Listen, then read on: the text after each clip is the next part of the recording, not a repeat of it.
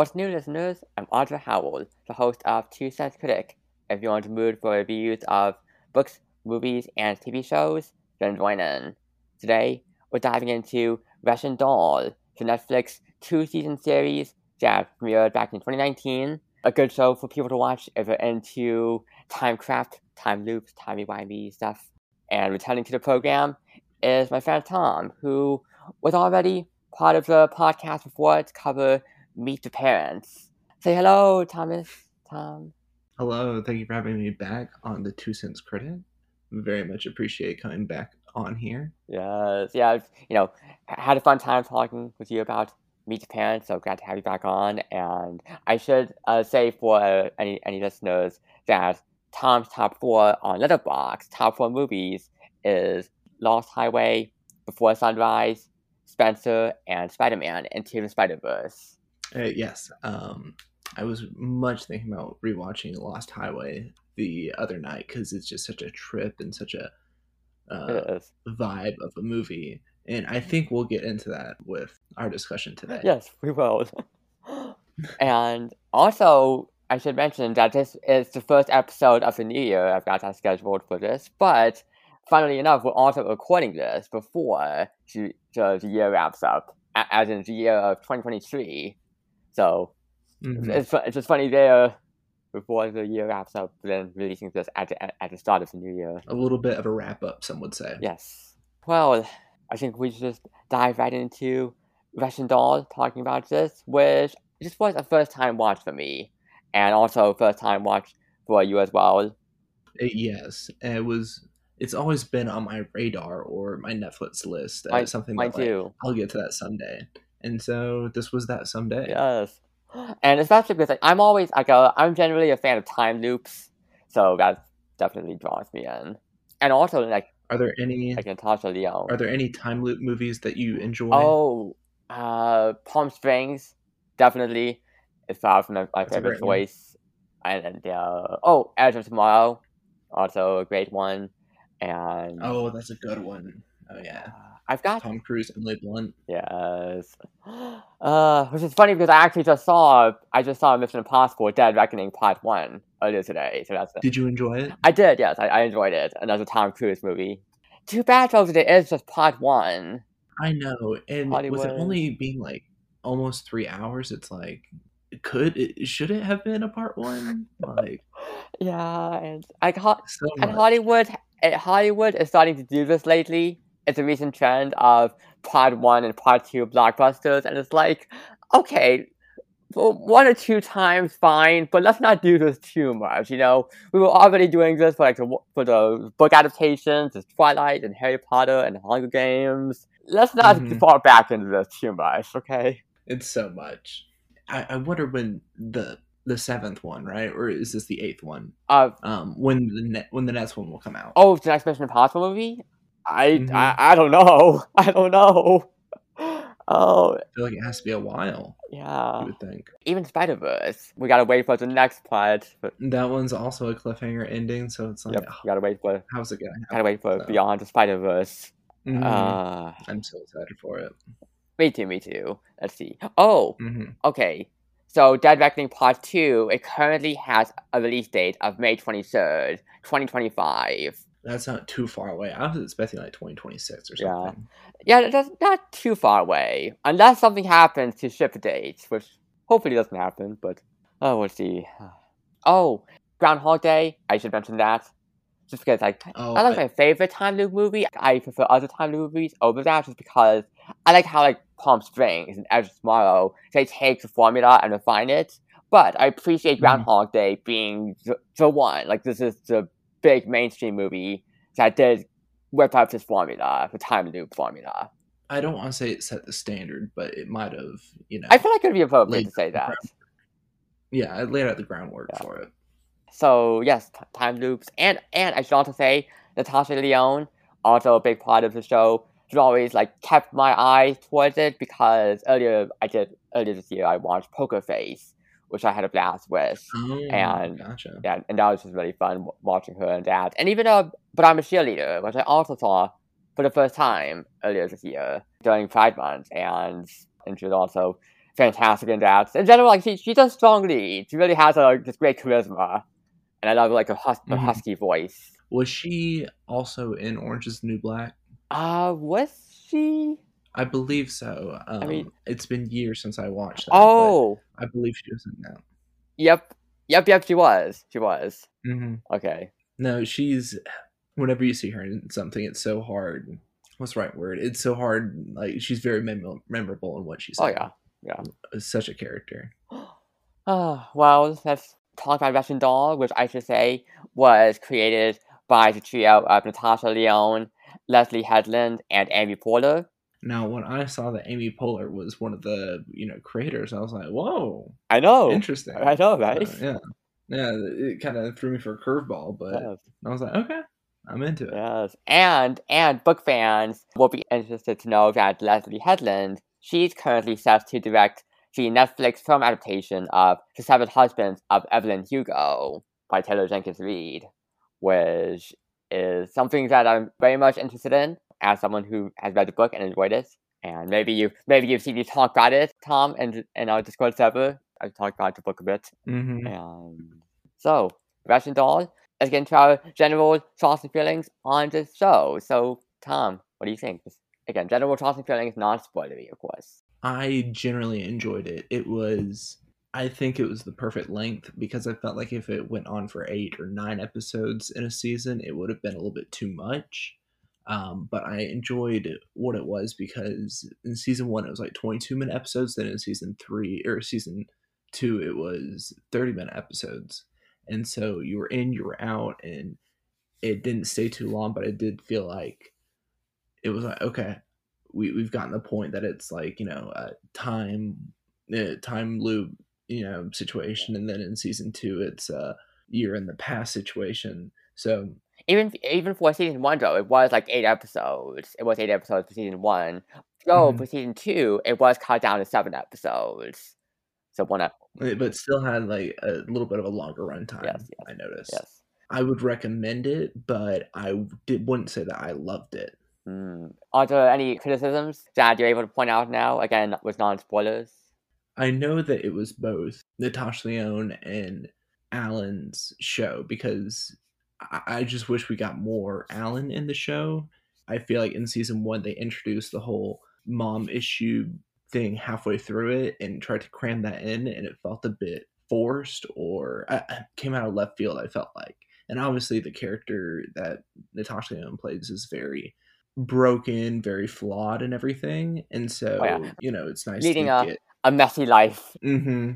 Very much. But it's good to learn, a little bit about her backstory and everything. But I wish we got more hints of that throughout in the first few episodes of the show. I see. It's a little bit more either foreshadowing about her, and Alan was introduced maybe episode 4 or something. Like, I wish we saw him a little bit earlier. I get that. I get that. What about you? What did you think about it? I enjoyed this show quite a bit. I think that time loop stuff, as I said before, always draws me in. And so I just really had a fun time with how this show is doing that, in the first season. And like the first season it's not like doing anything particularly groundbreaking with the time loop formula. So it does put its own little twists and turns on it here and there, but not anything like overly groundbreaking, but still quite fun. And that's a large part of that is due to both the writing for Nadia, for the main character Nadia, and the way that Natasha Lyonne plays her, just someone who is so like I said before, leading a messy life, and she's endearing, and she's dealing with all this crap with her mom, and she's trying to figure out her life, and then we also bring Alan into the picture, and I really enjoy him as well. And Johnny Barnett is the actor who plays him. He was also in season 2 of You, which I didn't even recognize him until I was looking up his credits, and then I was like, oh, he was also in You on Netflix. And did you enjoy that? Because I've yet to watch that. That's another show that's sitting on my list where it's like, I'll get to that one day. You is really good. I really enjoyed that. I love that show. I got so good. Okay, yeah. Then that'll raise up on my to watch list. Then definitely, it's like, oh, the twists and turns of that show too. Joe Goldberg being such a stalkery murderer. Is there one more season of that? Yes, one more season of that, and then it'll be over. Which is like, the ride will be coming to an end. Oh, yeah. That's gonna be such an interesting thing to watch because like Joe has pulled so much shit on that show, and I'm just hoping season 5 is like, I want him to get his justice, his karma. So you want him to get his due? Yep. Basically. Yep. Oh, okay, interesting. That's an interesting way to root for it. His just desserts. His just desserts. But yes. So Russian Doll. Alan really enjoyed him as character and dynamic between Alan and Nadia. Just being able to get to know the other characters as well. And when the first season ends, it really was like leaving me feeling satisfied, left me feeling moved. Season 2, also, I really enjoyed season 2 as well. Season 2 does some interesting stuff, some interesting timey-wimey stuff, and I won't go into detail about what that is, won't go into detail about that, but I really had a blast with that too. I do think season 2 definitely is a little, it does feel kind of messy at times. It's not like as tight as it could be when it's trying to tackle so much material, spread itself a little too thin, but it does it so ambitiously with so much charm that I'm able to be more forgiving towards those flaws. And season 2 has some really touching moments as well, like season 1. Once it reaches that ending, I'm feeling like this is a conclusion not only to season 2, but also just the series as a whole.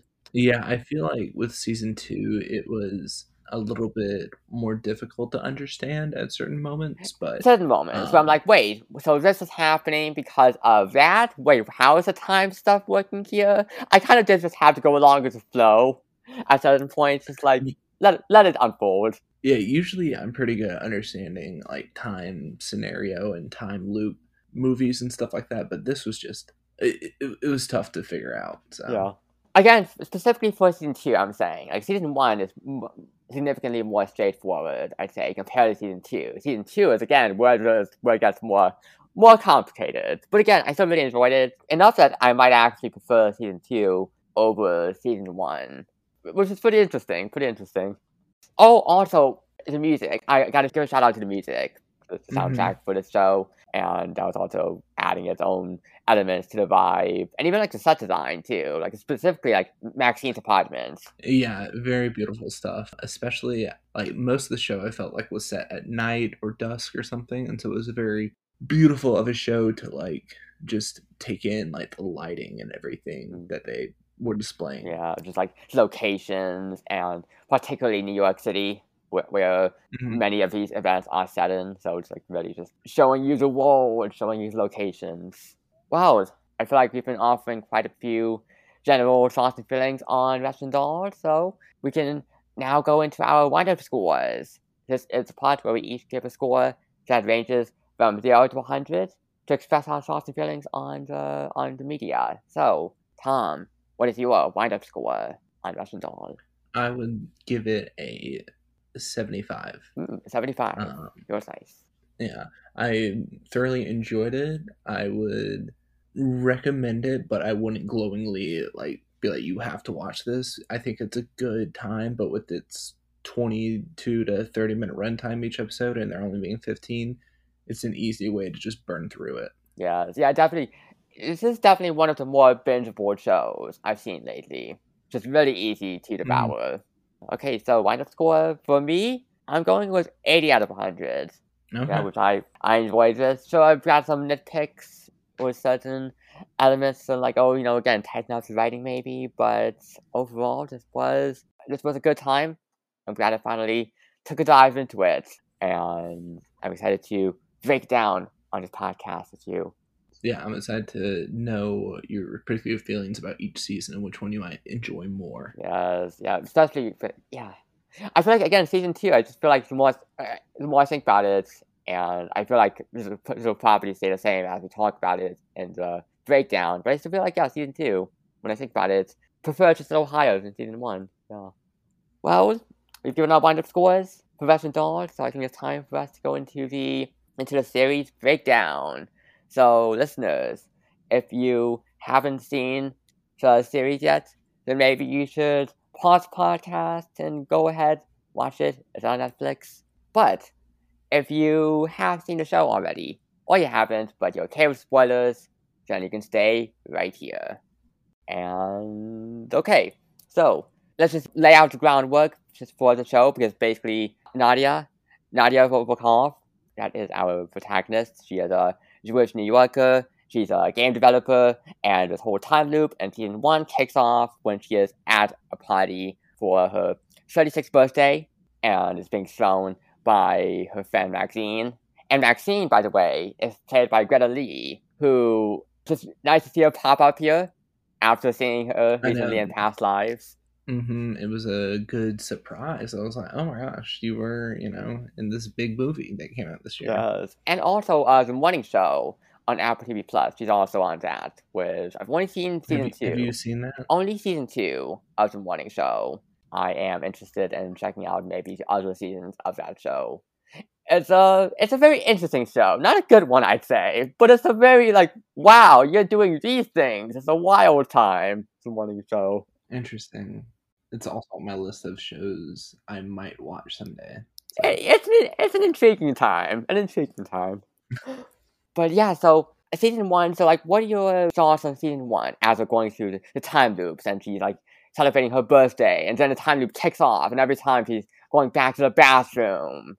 I thought that this season was very creative compared to they're both creative, but with this season, showing how she wakes up every single time in the bathroom, and you hear that gotta get up, like the little number that plays by Harry Nelson, which that song "Gotta Get Up." I feel like that's clicked into my brain now as being connected to the show because I hear it so much, so it's I can't help. And eventually, because I did binge watch the show, it got a little bit annoying, hearing it for so much, but. I don't know. It's a little bit. I can see that. I personally, I liked it. I liked hearing it. It didn't bother me. I feel like it's got the right tune. It's got the right lyrics. Gotta get up. Dun, dun, dun, dun, dun. I guess it's like an alarm clock. It's supposed to be annoying, or because you're starting a new day, a new little reset. Yep. But it was very interesting seeing how she learns where she is, and then I always love the time loop movies and shows where the character learns that they can die over and over, and the way that she does it, where falling into a manhole, stuff like that, and all this other stuff. Or a car crash, or just the gas explosion, the gas leak, and Ruth's place, her therapist Ruth. That was just multiple deaths. Yeah, it's so classic tropes in these time loops. And Nadia herself, what do you think about her character, this human being who's trying to figure out her life? She's very expressive, always having that cool makeup on. She tries to be the friend and everything, because I feel or I remember at one point in the season, she's I'm the one that's throwing the party for you. If it wasn't for me, people wouldn't remember or something, or I know that you wouldn't throw a party for yourself or something. And so her character is very caring and everything, and she's just a very nice type of person. I like the character. It wasn't very annoying, but I think the dynamic with her and her girlfriend was very I liked it. It was very it was Maxine. I enjoyed the dynamic too. They were very funny together. Yeah, it was always funny to so one of the moments, there's always over time loops, you go through these moments over and over again, and so that happens when Nadia is coming out of the bathroom, and she's always talking to Maxine, and Maxine is there she has these joints that she says are laced with cocaine, the way that Israelis do it. We hear that a lot. And also, I gotta point out how it's funny to hear her talk about that and mention Israelis that way. It was just considering Palestine. Yeah, that's how the Israelis do it. Yeah, and it's yeah, but that was 4 years ago. True, so. Yeah, it was. It was just it was just funny to do Palestine, the genocide, and then go into this, and oh, and then we also that's a moment we hear over and over again. So it's just funny that that's a moment that happens over and over again. We hear the line about the Israelis doing this, which, by the way, I was curious. Wait, is this a real thing? So I googled this and I couldn't find anything about it. So I feel like it was just made up for the show. I feel like it's just like a nice little line that the show goes with. Yeah.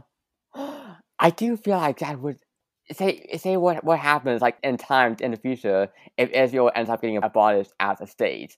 It would be interesting to watch the show and have a reference to Israel, but then it's like in the future, say like 50 years from now, and it's like, oh, Israel doesn't even exist as a state anymore.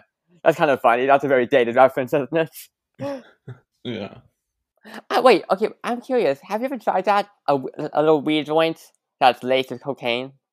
Not the second part of that, but definitely the first part of that question. Okay. I never tried it myself, never even had weed, but I just never heard of that mixture before. I mean, I've heard of stuff like that, but nothing strong of what Nadia took. Okay. Nothing that strong. Yeah, so Nadia, I really enjoyed her character. I feel like she's a spiky character. I would call her that. She's like out of spikes, she's just trying to resolve her life and she's bumping into people. Has this gutsy attitude, very much a spirit, just wanting to pursue her life the way she wants to pursue it. She's just like in her own lane. She's just doing her own thing. Which is a nice contrast. It's a nice contrast to Alan, because I feel like Alan is so much more strict about things. He's very anal retentive. And so there are differing attitudes. Although it's funny because I feel like they're both kind of characters who are both very going in their own lanes like that. But the way they do it is quite different. Again, him being anal retentive, being very tidy, organized, everything has to be set down properly. Kind of like me, that's why I feel like Alan, between the two, who did I relate to more personally? It was Alan. And then Nadia is the one just kind of like, yeah, I'm doing whatever I want. Free spirit here. And that's what I liked about the two of them is like their dynamic was so different between the two characters that whenever they would talk or try to figure out what's going on, I just like the foil of each other. Yes, definitely. And even the actors, Natasha, Lyonne, and Charlie Barnett had some good chemistry. Charlie Barnett, he did a very good job of just articulating himself throughout the show. I really enjoyed him. Definitely. And by the way, at the beginning of the show, Alan does pop up in the background as Duddy, which is something that happens. We referenced that later on. I was curious, did you happen to catch that detail when he shows up in the background? Did you remember that detail later on in the show, or no? Okay. No, I didn't notice that. And you said that was in the first episode? Yeah, it's first episode. I was wondering because when they referenced to that later on in the season, I actually had to take a moment to remember it. It didn't click into my brain immediately. I was like, wait, what happened? And what happened at the deli? And then I had to go back to the episode, and then I was like, oh, okay, now I remember this. So it just didn't come to me immediately. Gotcha. Yes, when he's at the deli having a good little detail. Yeah, at the deli having a rough night. Yes, and then Nadia. There are also a few other supporting characters. So for example, there's John Reyes, who is a real estate agent and Nadia's ex-boyfriend, currently in the process of divorcing his wife, and he's played by Yul Vasquez. Oh, also Lizzie, who's also part of Maxine and Nadia's friend group, played by Rebecca Henderson. She's the one who helped Maxine design it was Maxine who designed the bathroom door, and Lizzie ended up building it. And by the way, that bathroom door, kudos to that bathroom door.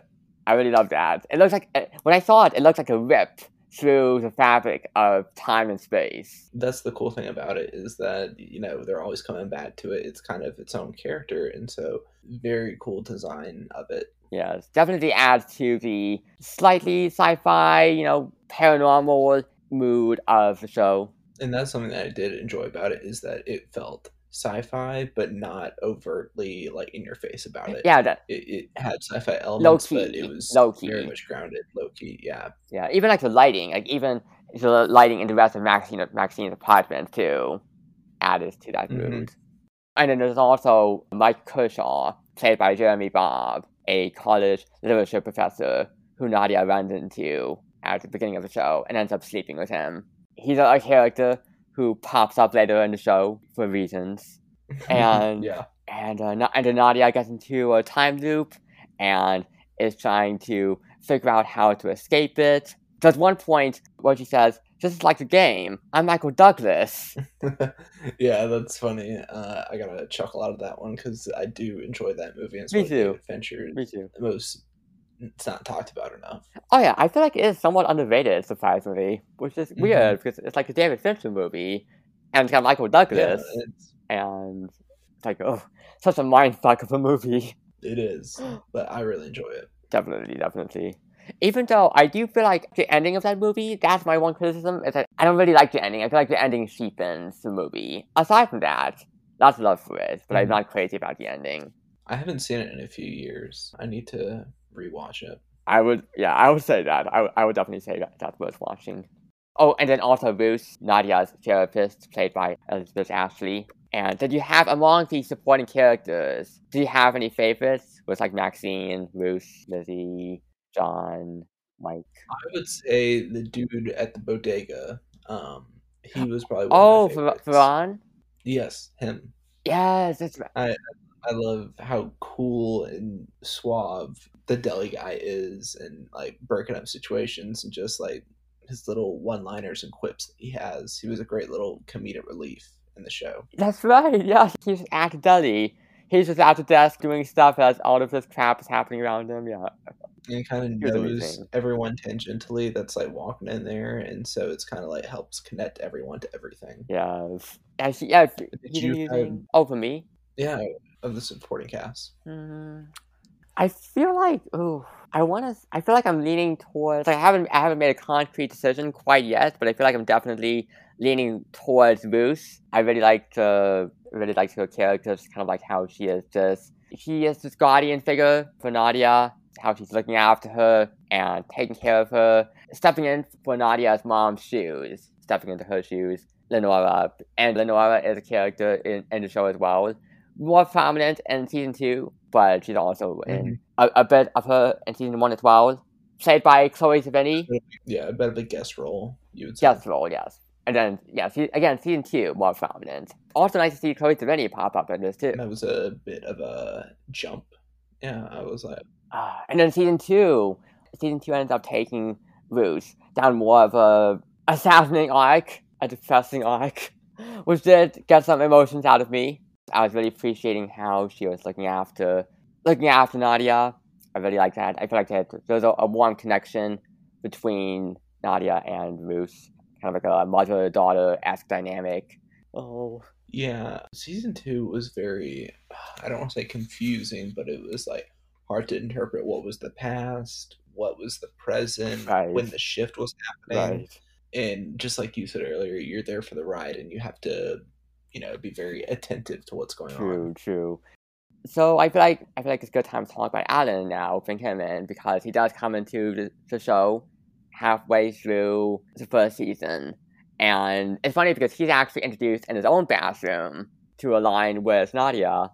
And we've got his details, like the fly is something that always pops up. And we've got the music playing. Everything's very clean and tidy. He goes to his bag. He's packing up his bag and suitcase. He's very much the opposite of her, where it's like clean, tidy. Obviously, she's not going to want to get married anytime soon. And then there's the whole episode where he's trying to figure out how he's going to like propose or whatever. Beatrice, yes. Which, by the way, Piano Concerto number 4 is what plays whenever he goes back to the bathroom. Gotcha. So we have that. It's like, even that's like its own alarm clock there. Gotta get up. Piano Concerto number 4. But Alan, so what do you think about him, his character?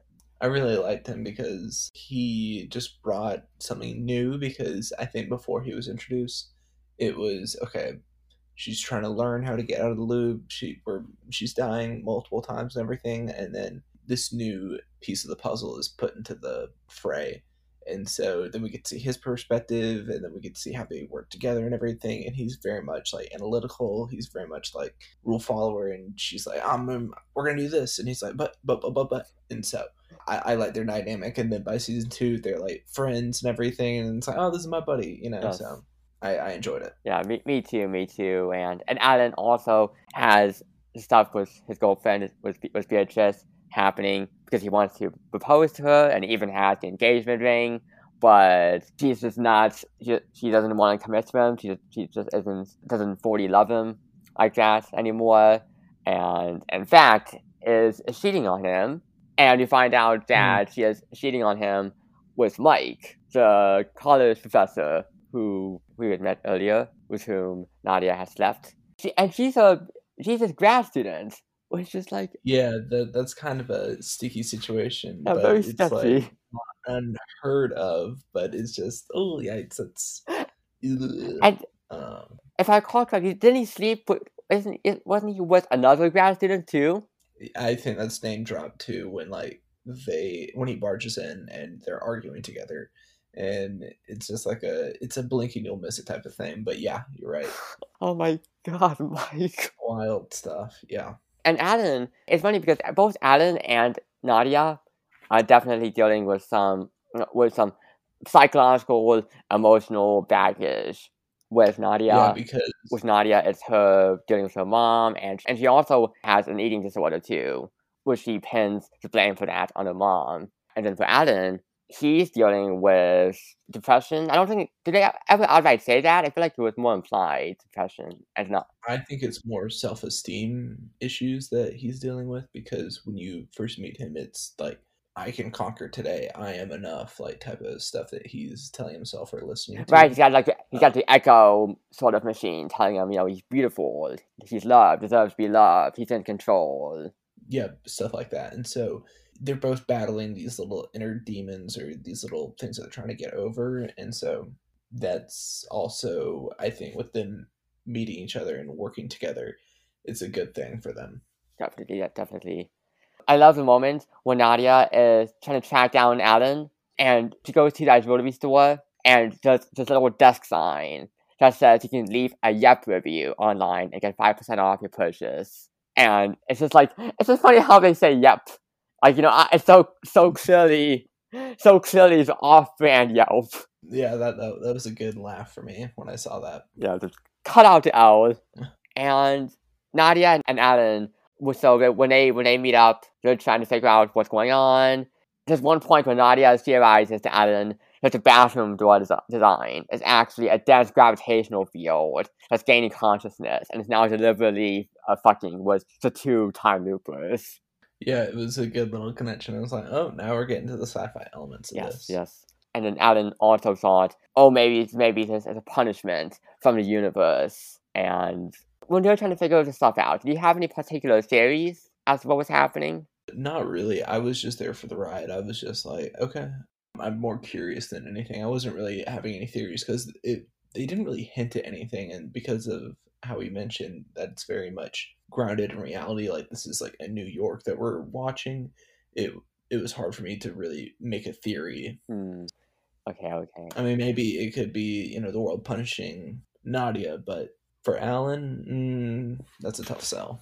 Interesting. Okay, because I was wondering, because I wasn't coming up with any specific theories per se about this, but something that I did catch on to was the end of episode 4, because that was the episode where his beta fish were gone from the tank, and they just disappeared.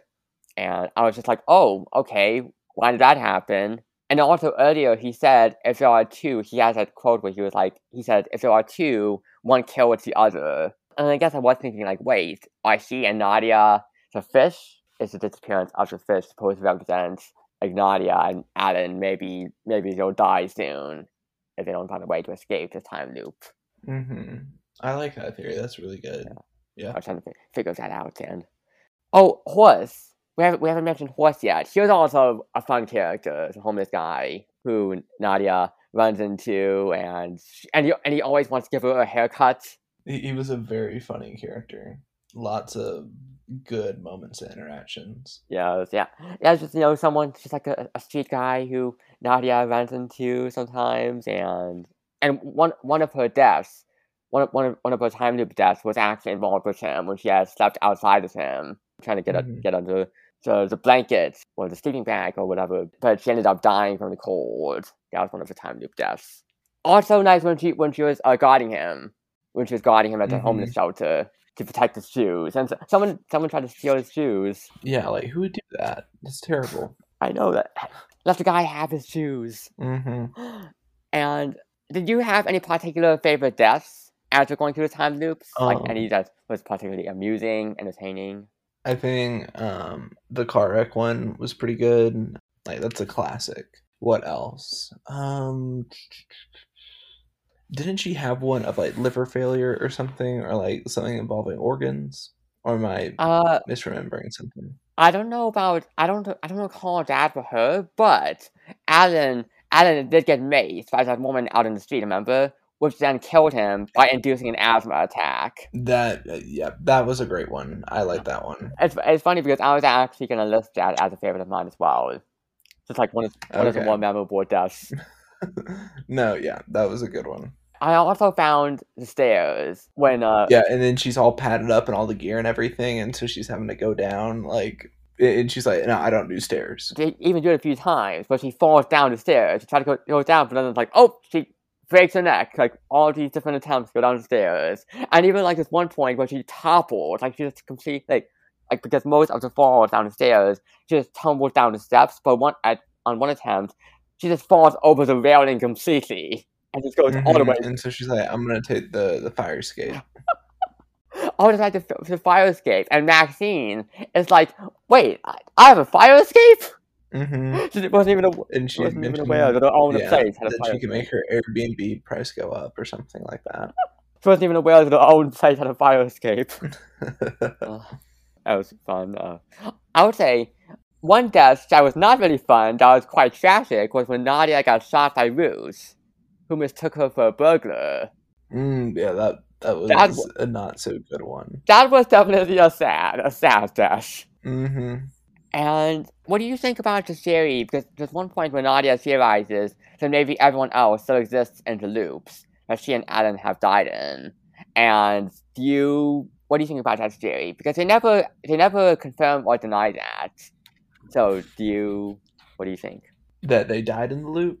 That these loops keep going after they die. It's not like, oh, these loops just close down once they die. It's like, just like, oh, wait, what if the loops just keep extending onwards? Life just keeps going on after we die, and we just keep getting shunted off into new loops. I kind of like that theory that, like, they all just keep on branching off into new theoretical and fictional things. Yeah, I like that too. Yeah, I can see it. Yeah. It makes it more daunting that way. To think that, oh, when you die in these time loops, you're kicking off one more of these branches. The multiverse. The multiverse of Russian Doll, yeah. And all of these people, like, grieving you when you die. And all these different branches. But she points out, she's like, oh, what if we're leaving behind all these people who are feeling sorrow for us? Ugh. And then, like, all the people that start, like, disappearing and everything. Yes, it progresses to that point where people were just disappearing. And again, that's why it was like the fish. Remember, it calls back to the fish, the bit of fish dying, or not dying, but disappearing. Yeah. And that was like, whoa, what's happening here? See, when it got towards the end of season 1, I feel like that's where it was like, oh, wait, you're putting in more of the twists and turns here. It's like, wait, like, what's happening? What's new? What new tweaks are you putting on the time loop formula of Russian Doll? And also what I said earlier about Nadia being like, oh, I don't want to leave behind so many people who are just grieving for us in these time loops. That's why she turned down the chance to meet John's daughter. Because remember, she wanted to meet his daughter. She was like, hey, I want to meet your kid. But then she turned down that opportunity because she doesn't want his kid to grieve her when she eventually dies in this time loop. And which I appreciate that. Got very sentimental there. Yes. What do you think about John in particular? I kind of liked him. How in the first few episodes he was like, "You don't talk to me for 6 months, and then like you need me all of a sudden." And he was very real, and I would say another good foil for her spry and bombastic energy that Nadia had. Yeah, I feel like to reflect how she is capable of being pretty selfish, focusing on her own life, not really devoting much energy to other people. And I feel like he was showing that through their dynamic, which I appreciate that. I thought the relationship between her and Mike, the professor, I thought they were pretty funny. Yeah, they had some amusing moments. And wasn't it was in the first episode where after they slept together, and they had a talk, like the shot they had right after they slept together was funny, where she was like, I don't know why anal play is so taboo for straight males. And this leads to her, like, giving some deep talk, like sounding all smart, and she ends up getting hot for that, because of how intelligent she sounds. Yeah, and it's probably because he's like a professor or something. Yeah, that was funny. I also really found it amusing how Nadia kept saying cockroach. Remember there's a whole talk with Maxine, the argument where Maxine was calling her a cockroach because she can eat anything, live anywhere, and doesn't die easily. And Nadia would say cockroach. Yeah, she would enunciate it very in a very particular way. Yeah, I like that. Oh, another funny death. Alan and Nadia, which is right when Alan confirms to her the theory about them dying simultaneously. When one dies, the other dies too. So the time loops close at the same time. And that's right before an AC just falls out a window, his apartment window, and crashes down right on top of them. And that's how the episode ends too, that particular episode. That was a good ending to that episode, yeah. Really enjoyed it. Felt very Looney Tunes like. Yeah, that was funny. Even also maybe a bit of Looney Tunes stuff with Nadia when she stabs a pen into Alan's thigh to confirm they're not the same person. Like, hey, do I feel pain when you feel pain? And then the Krugerrand. That's something that's like a smaller part of season 1, but it does become a bigger part of the plot in season 2. But basically, like Nadia's grandparents, who were Holocaust survivors, had acquired 150 Krugerrands, these precious gold coins, and her mom spent most of them, except for the one that Nadia now wears around her neck. Just one little Krugerrand that she keeps with her. And again, smaller part of season 1, but it's introduced and it gets much more prominent in season 2, the Krugerrands. And then towards the end of season 1, we get the introduction to Lenora, and that's the mom. Yeah, and then it starts to get less, I don't want to say fun, but then it gets more deep. Oh, it definitely gets bleaker, darker. Yeah. What do you think of the mom? And like, we also saw young Nadia with a flashback. Definitely not a great relationship. Dysfunctional family. Yeah, dysfunctional family, but definitely the hair runs in the family. Yes. I appreciate. I feel like the mom was well written. I feel like the show didn't fall prey to stereotyping. Because sometimes when you get into depictions of parents, I feel like particularly moms, it can get stereotypical or cringy, or like, oh, I've seen these shows before. It feels very cliched. But I feel like I think that this did a good job with fleshing out the mom, not fleshing her off as a stereotype, giving nuances to this human relationship between Nadia and Lenora, showing how, the flaws in their characters, and how Lenora definitely wasn't the most caring mom, or like wasn't a mom who was able to provide a healthy home for her daughter, and was also dealing with her own mental health struggles as well, kind of like with Nadia and with Alan. And I thought that she was well played by Chloe Sevigny. Yeah, I felt like everyone here had their little flaws and moments. No one was portrayed perfectly, and so it kind of shows how everyone is a little bit off. Yes.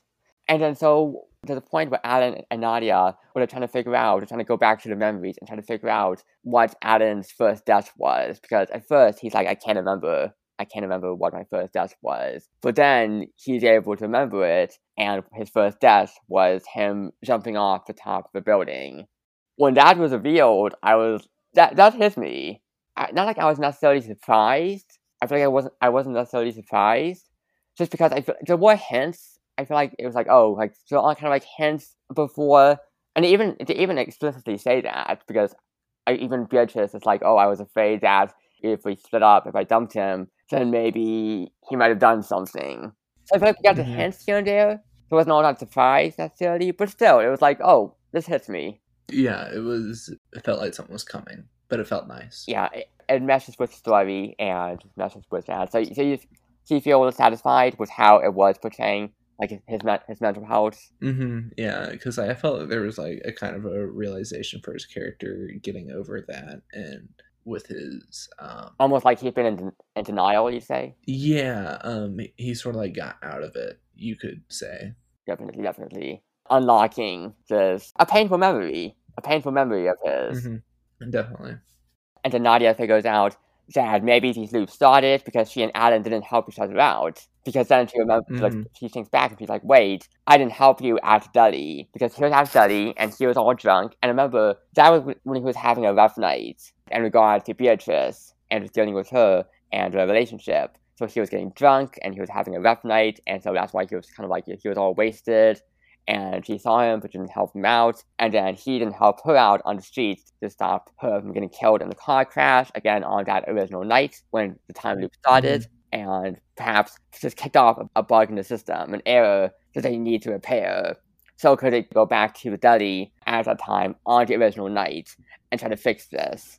And then one of the things they point out to be like, oh, things are getting messed up here. Was the orange. Nadia gets that orange and is rotting on the outside, but then ripe on the inside when she cuts into it. Yeah, that was a good little demonstration of the whole situation going down. Yeah, reality getting off kilter. Also, when she starts having the visions of her young self and dying from heart attacks. That was very trippy.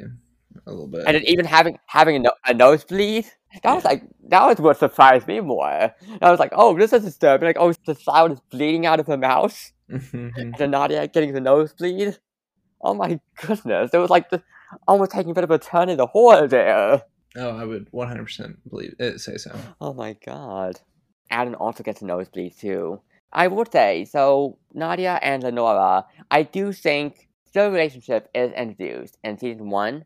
I do think that they're not given as much meat as I would have preferred for an element that is for a relationship that, we talk about it throughout season 1, but we only get the flashbacks, like, really towards the end of the show during the last couple episodes. And when I finished off season 1, I felt kind of unsatisfied with that, because I was like, oh, like, I've been introduced to some facets of their relationship, but I wanted more. I felt like it wasn't explored enough. Funnily enough, that complaint was pretty much resolved in season 2, because then season 2 really dives into Nadia and her mom's relationship.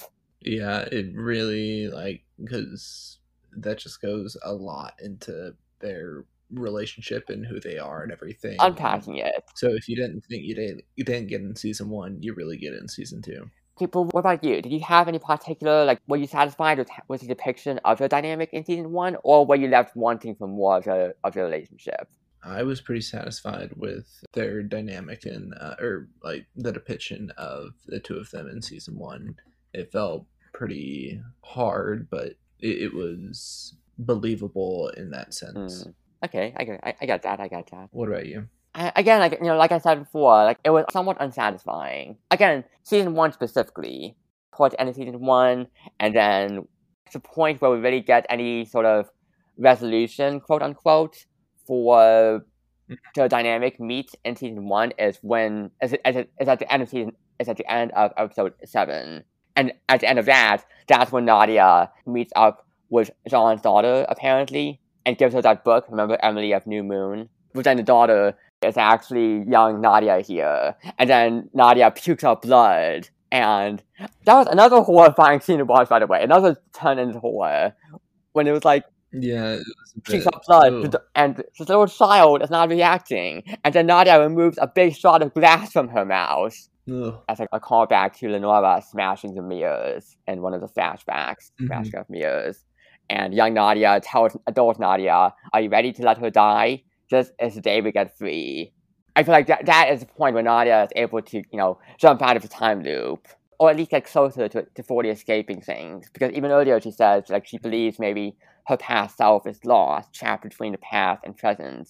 Since every time she sees her young Nadia, that's when she dies, adult Nadia. Yeah. But I feel like that's the point where the show gives us a bit of closure to Nadia and her mom's relationship. And then episode 8, the final episode, that's when we go into focusing on Nadia and Alan. But still, like, I would have liked just a bit more meat to satisfy me if I was only able to watch season 1. But again, we got much more of that in season 2, which I appreciate. And then episode 8. So, how do you think the season 1 wrapped up in this episode 8 as we're focusing on Nadia and Alan? Well, I thought it was pretty good since they were able to successfully, cause the loops to be merged or ended, and for them to kind of resolve things between themselves and prevent their deaths and everything. And I felt like it was wrapped up nicely, and we were able to just understand everything between each other. Yeah, me too. I was shocked, I must say, when it looked like initially they had both fixed everything, because not only was Nadia getting a bit of closure with her mom, Alan was also getting closure on his own side with Beatrice, was letting her go, breaking up so that letting her go, and he was getting closure on that end. So it seemed like, oh, okay, so if they get closure, it's always like that, isn't it, with time loop stuff. Usually the time loop stories are kind of like that, where it's like, oh, the characters have to grow in some way. Maybe they start out shitty at the beginning, and then along the way, they're going to pass a journey and then evolve, and then at some point, they'll be able to fix everything. And so I was thinking that's what was happening here. But then we realized, oh, wait, they're on separate timelines. So we've got Alpha Nadia on one timeline interacting with Beta Alan, and then Alpha Alan interacting with Beta Nadia. And I'm using Alpha and Beta as references because I borrowed that from an article. I was reading an article about the ending, and it did use Alpha and Beta to help differentiate, which I think is helpful. Mm-hmm. And it was funny seeing them react and be like, oh, I don't know this guy, or who are you, crazy person? When he's saying this. I like the split screen. There's a split screen visual for that when it shows both timelines on the split screen. I appreciated that visually. I should also comment on how the episode starts. I like how the opening shows both Nadia and Alan's bathrooms at once. Just even a point where it had at the beginning of episode 8 both of the songs playing simultaneously. That was really fun. Mm-hmm. Yeah, so basically they're going on their own timelines, and each of them tries to connect with the other person. They eventually do just that. There was a point where it looked like Beta Alan had killed himself in Alpha Nadia's timeline, but he didn't. But it did look like that for a bit, and I found it to be really touching. She asks, would he be happy if he doesn't jump? And she's like, I can't promise that. I can't guarantee you'll be happy, but at least you won't be alone. Yeah, that was a very sweet and touching thing, because both of them are authentic, very unsure people, but they have that connection now. Definitely, yeah. Just because you can't ever guarantee joy in life, happiness in life. Life is one big force that just throws a whole bunch of shit in your way, random shit. You can't predict it. Mm-hmm. But at least in this specific situation, Nadia can just assure Alan, hey, I'll be here. That's the one constant. I'll be here with you. Definitely, yeah. So yeah, I really, really love that. I also like how the relationship is never really romantic, despite the fact that they did sleep together one time. But that was just kind of just doing it for fuck's sake, just like whatever. And aside from that, it wasn't really a romantic relationship, a romantic or sexual relationship, which I like that. Just this nice little companionship between them. Yeah, it was pretty good. Yes. And when the episode ends, we got the split screen of Alan and Nadia in both timelines, and they both encounter a parade of people, a parade of homeless people, right? Including Horace. Horace is part of it. And all of these big decorations, these huge sculptures and masks. It was really fun to watch that parade. And I must say, so the way that's set up, the first thing I assumed was that we were in the Alpha Nadia's timeline in those final moments. Do you notice that? Because the way the camera sets up is that they're both going towards the parade, and then it's split up to show both sides. And then I thought it was flipping around to show just Alpha Nadia's timeline. And also, I must say, I hadn't noticed the two Beta Nadias passing by her. Do you notice that? Yeah, a bit of similarity in between the two. Yes, two Beta Nadias passing by, the one Alpha Nadia in the middle. I hadn't noticed that at first until I had to rewatch that specific ending. But going through an article here. Okay, as viewers were able to follow this with the help of a split screen, and the fact that the original Alan is wearing a red scarf on his side and none on the other, and the original Nadia is in a white shirt on her side and a black on the other. This leads to the dissolution of the split screen during a parade both pairs walk into, with only red scarf Alan and white shirt Nadia in a combined shot. And when the split screen is gone, you also see two other versions of Nadia walk past her in the other direction. And so what do you think had happened when this episode ended? So the merging of the timeline, he said? Yeah, I believe that the two timelines merged together. Yes. And it kind of closed the loops and everything. Yes. Okay, it was interesting because initially I thought it was just focusing on one timeline, specifically on Alpha Nadia's timeline. I thought it was that at first. And then I was looking this up, and there was a whole bunch of theories about this back when this first came out. There were some viewers who thought that both versions of Alan and Nadia fused into one version and one timeline. Others thought we were looking at the prime versions of, like, the alpha versions of both characters, and the alternate versions were together in a timeline, in a different timeline that wasn't being shown to us. And then other viewers, more viewers, thought maybe only the split screen was gone, and we were just following one of the pairs, and had left the other pair behind. A whole bunch of theorizing, and I thought we were just following one pair now. That's what I thought, following one pair, leaving the other pair behind. Although, that does get confirmed. In season 2. They're like, oh, we're just following. What do you feel like it was confirmed in season 2? Any of those theories? Like, are we following, were both timelines merged, or was it something else? I think it's that both timelines merged. Okay, interesting. That's just how I feel, because with it closing, I don't think we're just following one. I think it's just one that or both of them closed, I guess. And if both of them closed, then they merged together. Okay, interesting. Well, that is season 1 of Russian Doll, which, again, I found to be very satisfying.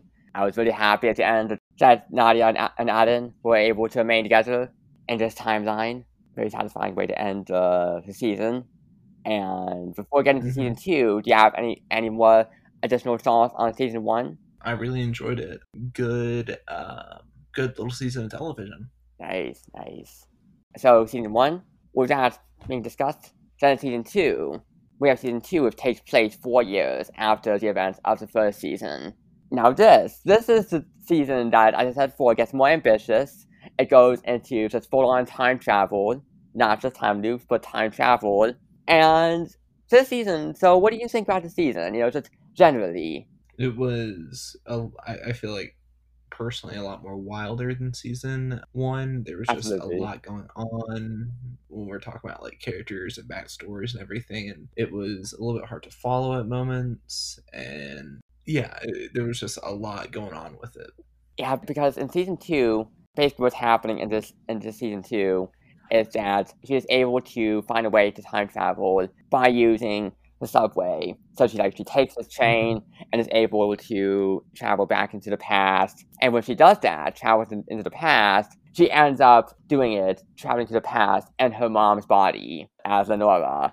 With this ability to travel into the past, she ends up trying to fix things with her family history. Because her family, remember, so this is where the Krugerrands come back in. Because remember, her mom lost the Krugerrands, and Nadia is like, well, if I could get the Krugerrands back, that would fix everything. It would change family history, change my life in turn. So what if I can go back into the past, recover the Krugerrands, and put them in a safe place, get the money back into the family?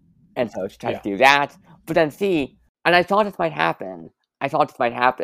What she actually does ends up just creating a causality loop. Because in her attempts to get the money back, she ends up just coming back around to the place where she gets the Krugerrands for the family, and just creates a whole circle where she gets the Krugerrands, but then her mom, to put in a position where her mom will end up just selling off Krugerrands anyways, and keeping just the one. And I thought that might happen early on in season 2. I was like, oh, because, it's a time travel cliche. I thought it might happen, and it did, but, did that pop into your head? Did you predict that, or no? No, I wasn't able to predict that, and I probably should have, but, because with the character, probably would have happened, but...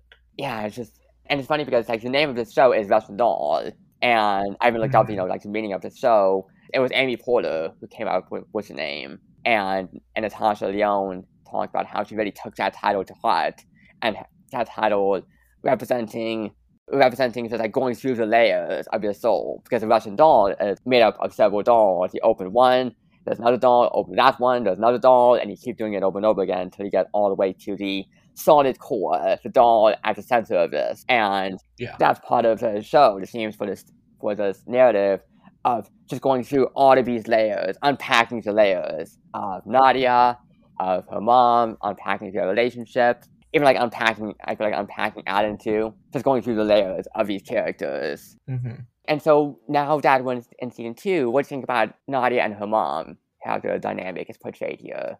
Which again has much more meat compared to season 1. Yeah, because instead of it being like one and a half episodes, it's really delved into, she's really living in her body and practically experiences birthing her and everything, which was a weird scene in itself, yeah.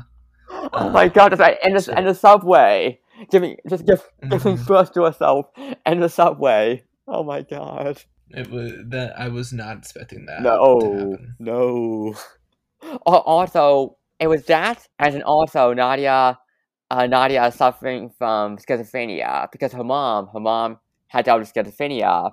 So then that ended up taking over Nadia's mind. And so there's this whole trippy scene where it's like she gets taken to the psych ward, and just like even the visuals of when the doctor is talking to her, and the room just like stretches out around them. Mm-hmm. And her mom, and she's also able to talk to her mom. And her mom shows up, a vision of her mom shows up, she's talking with her, and she also hallucinates, she earwigs in her arm, and she plucked out an earwig. I was like, what the fuck is happening here? It's very wild and emotional, yeah, I would say that. Yeah.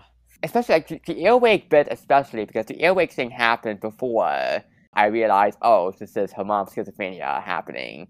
So when the earwig moment happened, I was like, wait, what's happening? This is going beyond time travel. Is there other sci-fi shenanigans here? But then I was like, oh, okay, it's her mom's schizophrenia. That's having an impact on her. Oh my god. But season 2, like I said before, season 1, not as much as the meat I wanted, but season 2, you're learning about the dynamic more and feeling for Nadia and the mom. And just, I've definitely dealt with my own dysfunctional family baggage. So there were some moments where it was hit me a bit too personally, as it forced me to think about my own family baggage. And although I guess I wouldn't say to this extent necessarily, but still, dysfunctional family baggage. And keeping their relationship convincing. And these similar characters, Nadia and Lenora definitely are fairly similar characters in their messiness. Oh, by the way, we've got Shez introduced into season 2. Just scuzzy boyfriend of Lenora's. Yeah, just like a kind of con guy, slimy kind of guy. Yeah, con guy, played by Charles Copley. It was another actor who was like, oh, funny to see you pop up here. I've seen him a few times before. I feel like he always has a distinct presence. Yeah, his mustache definitely had a presence. The mustache! That's right, the mustache! Yeah, that was pretty funny. The voice, too. I feel like I always recognize his voice. Even if he's masking sort of the accent, I can hear the twinge in his voice. So Alan. So it's funny how Alan doesn't get introduced in season 1 till midway through, because season 2 is also like that. He doesn't get introduced until, again, midway through the season. Which there is something I wish we get. I do like that. I do like how that's aligned. But what do you think about Alan in season 2 here? He also has a mustache as well. Yes. And it's interesting because of the gap in between that we get to see all the characters kind of grow and be a little bit more different, I guess you could say. Oh yeah, I mean after 4 years. Yeah, but I kind of wish we got more of him this season. I think it's interesting when you say that, because I must say, I actually do think Alan wasn't as big of a presence in season 2 until toward the end, yes, definitely. But oddly enough, again, he's introduced in midway through for both season 1 and season 2. But I feel like season 1, definitely a bigger arc in season 1. Whereas season 2, there wasn't as much going. He had his stuff going on, because for him, he was also time traveling. He followed Nadia's route and time traveled. And for him, that took him to East Berlin. He turns into his own relative there and is getting to know some people, getting to know Lenny and their friend group. They're trying to build a tunnel, carve out a tunnel underneath the Berlin Wall. But I feel like even then it's I don't know, it didn't feel as much meat there for his character. He wasn't undergoing as much growth in season 2. No. But season 1... Season 1 compared to season 2, he didn't have as much going on, but I mean, he did have that thing in the season finale with his grandmother. But, yeah, see, again, towards the end, yes, definitely to meet at the end, but just not as much compared to season 1, where he was trying to let go of Beatrice, he was confronting Mike, and having to realize that, hey, Beatrice isn't cheating on him because she loves Mike. You know, Mike is just like a distraction for her. Mike is just there to point out the flaws in Alan and Beatrice's relationship. And so Alan had to get over that, overcome that, and also was dealing with, his mental health, having to accept this overwhelming memory of experience of, hey, he had committed suicide on the original night, and I was weighing over him. And just, there was so much stuff happening in season 1, and season 2 just doesn't feel as meaty. Mm-hmm. I felt like he should have got more screen time. Yeah. Oh, I must say, though, when he was Agnes, that was his grandma in Berlin, when he was Agnes, it really did unnerve me whenever those guards and... yeah, when it would switch between... Those guards would keep catcalling Alan/Agnes, telling her to smile for them. And it's like, why? It's like, normal men behavior, but then it's like, oh. It does get more scarier later on when the guards do turn a bit more menacing toward Alan/Agnes. And like, oh, where's your ID? Yeah, it was a bit scary. Yeah. Because that is a real thing, where it's like, oh, the men don't feel like they're being treated right by women. If they don't get a smile or not treated politely, then they could turn murderous. Literally. Yeah. And then what about Ruth? What do you think about Ruth in season 2? Who, again, like I said before, pretty depressing around her. She was able to bring a little bit levity between Nadia and the relationship of going between Nadia and her mother and everything. So it was good to have her in this season because of what was going on. Yeah, she was able to bring that in, yes. Even while just like things were getting pretty dark as her health was suffering, it comes to a point where there's even a moment in the subway at the end of the season when Nadia sees Maxine and Lizzie and ends up finding out, like, oh, wait, they're going off to the wake. They're going off to the funeral for Ruth. And Nadia finds out she wasn't even present at Ruth's deathbed. And she feels guilty about that. And Ruth had died. It's like, oh no, Ruth, losing her. So, of the 2 seasons, which do you prefer or enjoy more? Between the 2, I still really prefer season 2.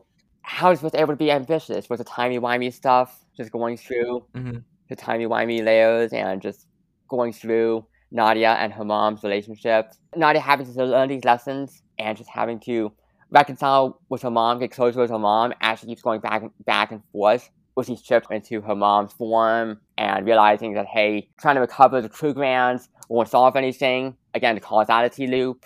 You've got this present-day situation now, and you have to try to make the best of it. And especially that 7th and final episode, I really did enjoy that. How satisfying that was. Which, by the way, it's called Matryoshka. Which, Matryoshka, that is another name for Russian dolls. Like, that's the Russian doll. So I feel like it's very fitting for the final episode to be called Matryoshka. Yeah, just like, especially how that final episode wrapped up. What do you think of that final episode? How it wrapped up, and how, like, timey-wimey that particular episode gets? I think it was very much like timey-wimey crazy compared to the first one, and it just kind of like wraps up like that. I mean, there's a lot of like long shots towards the end of it, but we do get a sort of conclusion with it. I thought it was decent, and it was a conclusion. And they're both alive, thankfully, at the end of the show. Isn't the sort of thing where like one of them dies or both of them dies? It's like, no, Alan and Nadia, they're both still alive. And the trippiness, like, there were certain moments where, like, I really appreciated certain moments. Like, this was at the end of episode 6, but when Nadia showed up with her baby form in Alan's bathroom, and then Alan showed up in Maxine's bathroom, and, like, that little switcheroo. Oh, the door, by the way, the door has a gun handle. I really like that design feature. That was very cool. The bathroom door. It's got the click. I love the little click built into it. But, yeah, how timey-wimey that got. We even had, like, Nadia's birthday party, and the Jewish school was collapsing together, and the chicken was raw, even though the oven was smoking. It was cooking, but the chicken was raw. That was fun. They were like, we're losing entropy here. multiple roofs, climbing the stairs, multiple oatmeals. Nadia's cat. Oatmeal, I loved oatmeal, by the way. Oatmeal. Yeah, that was a good ongoing bit throughout both seasons. Trying to find oatmeal. Gotta find it. Overall, I liked it. I really enjoyed it. Also that trippy shit with the subway chains speeding toward Nadia and Alan. Also when they were plummeting through a void and into these separate chambers, and Alan meeting his grandma. Nadia returning her baby self to Lenora and the subway train. That was very trippy, the whole baby stuff. Nadia having a quick goodbye with young Moose. And that's right, I forgot to mention Moose. We got to spend some time with young Moose in season 2, which was really enjoyable. Get to know her before her old self, her elderly self. And yeah, I feel like that is Russian Doll. I really love this show. Again, they're both alive. They both went through a whole journey. I also, did you notice how much smoking there was? There were so many cigarettes in this show. Yeah, but I think that's because Natasha Lyonne smokes in real life. Yes, so. Yes. And it's fitting that these final moments in the show have Nadia returning to that bathroom, Maxine's bathroom, with a cigarette in hand and looking into the mirror, just like looking directly at the viewer. And that was it. That was how the episode wrapped up, aka the whole show. Very fitting. Liked it. Well, Russian Doll, I again really enjoyed the show. Do you have any final thoughts to say about this show? I thought it was a good time, and Natasha Lyonne killed it. Oh yeah, absolutely. Yeah, her, Shawnee Barnett, really enjoyed the characters and the show, and I feel like definitely viewers, listeners. I said viewers, like you can see us, but no, listeners. Listeners, if you didn't watch the show and you still listen to us talk about it on a podcast, I still feel like go check it out still, because there's a lot of stuff that happens on the show. Lots of little details that we're not able to cover as when we're doing just more general breakdown of the series. But lots of great details, lots of great characters to follow. So I definitely recommend just diving into it yourself. Before I forget, Rosie O'Donnell has a secret cameo in the show as the train announcer for every episode of season 2.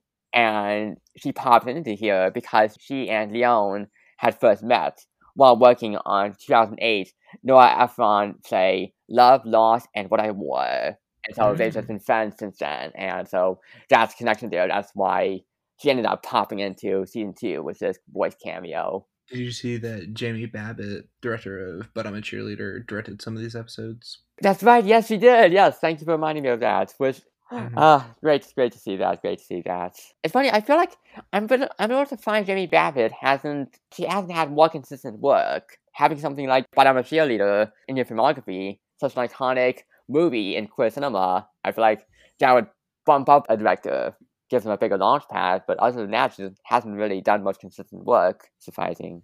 Let's see. Oh, okay. I'm just checking her work. Oh, she has directed plenty of TV episodes. Not only Russian Doll, but also Gilmore Girls, Malcolm in the Middle, Nip and Tuck, The L Word, Silicon Valley, The Marvelous Mrs. Maisel, The Orville, and A League of Their Own. Oh damn! I didn't know she directed episodes of A League of Their Own. You like that, don't you? Yes, I've recommended that show plenty of times on our Discord server.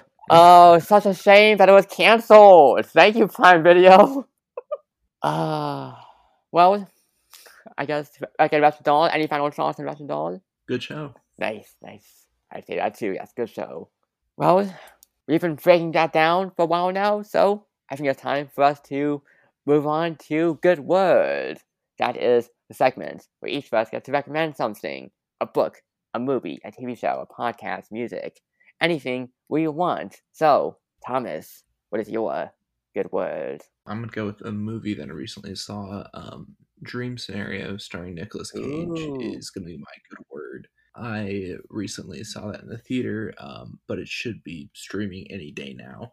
I feel hopefully. Yes. Nicolas Cage plays like this nobody college professor, and then he starts popping up in people's dreams for no reason, and it's sort of the repercussions with that, whether it comes with mental illness or popularity, fame, and stuff like that. And so it goes to certain places that you wouldn't think it would, and I thoroughly enjoyed it.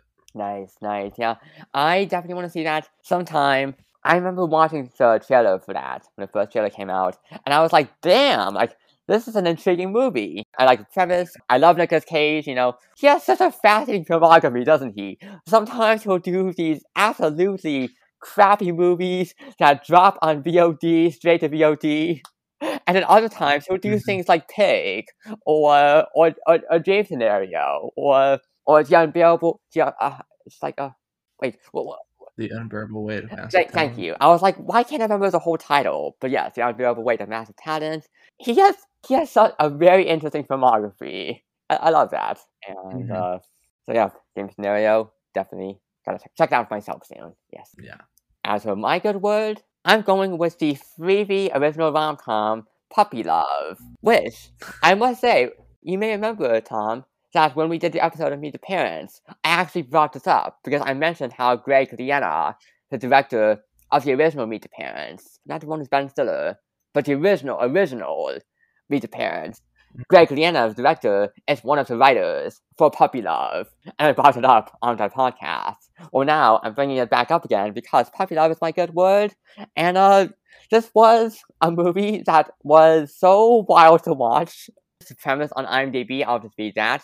After a disastrous first date, Nicole and Max vow to lose each other's numbers until their dogs find a love match. Hilariously mismatched, Nicole and Max are forced to become responsible co-parents, but end up finding love themselves. So yeah, lots of dogs in this movie. The tagline for this movie is "One bone can change everything." Which is that is such a double entendre. And different meanings. The movie, again, it is bonkers. It is one of the weirder movies I've seen lately. But honestly, it was also pretty charming. The way it's just so bizarre. It's a movie I will not soon forget. Let's say that. It's not forgettable. It's pretty charming. It's very fluffy. It's fluffy. I do like the stars. I think the stars have pretty good chemistry together. Grant Gustin and Lucy Hale. Grant Gustin in particular, I really love him. I'm surprised he hasn't been in more movies. Maybe I'm biased just because I love him on The Flash, but I feel like he should be in more movies. Like especially after seeing Puppy Love, I'm like, damn, Grant Gustin, you could be a rom-com star easily. He's got the charm, he's got the good looks. Puppy Love. You know, again, it's on Freebie, which is like, it's not a Netflix movie or a Hulu movie. It's a Freebie movie. It's funny. But yeah, I gave it 3 stars on Letterboxd, and also clicked hard for it. So yeah, Puppy Love. Again, if you want something bonkers and something that gave me some good laughs, and quick too, I think it's like 90 minutes or something like that. Oh, okay, an hour and 46 minutes. Okay, well, a bit longer than that, but a bit longer than an hour and a half, but still, you know, it's a good movie. Also, not Grant Gustin's only dog movie. There's also Rescued by Ruby, which is on Netflix, and that's another movie where Grant Gustin is doing dog crap. Chasing his dream to join an elite canine unit, a state trooper partners with a fellow underdog, clever but naughty shelter pup Ruby. That's Rescued by Ruby. Interesting. I haven't seen that yet, so I guess I'll have to see that sometime. Grant Gustin dogs. But yes, that is my good word, Puppy Love. Just came out this past year. Well, that is our good word segment, our good words. We've done a whole episode on Russian dolls. So, Tom, I want to thank you so much for coming back on 2 Cents Critic for this talk. And now you get to promote yourself, promote your socials. Where can people find you online? You can find me on Twitter at WY_Thomas or X. And you can find me on Letterboxd at Thomas24 on Letterboxd. So nice. As for my socials, you can find this podcast on Twitter and Instagram as 2_Cents Critic. You can follow my personal accounts on Twitter, GoodPods, Storygraph, Letterboxd, and TikTok at Arthur_Ant18. You can find me on Goodreads at Arthur Howell. If you want to email me, you can reach me at email 2centscritic@yahoo.com. You can also check out my blog at 2centscritic.com. And make sure you subscribe, rate, and review this podcast wherever you listen to podcasts, whether it's on Spotify, iTunes, GoodPods, CastBox, all of those services. And make sure you do the ratings and reviews, especially because they really do help to bump us up the charts as podcasters, spread us to more listeners, more ears. And once again, Tom, thank you so much for coming back on. Such a blast. And again, this was a good excuse to finally check Russian Doll off our watch list. Definitely was. Thank you, Arthur. Yay. And until next time, stay healthy and stay strong.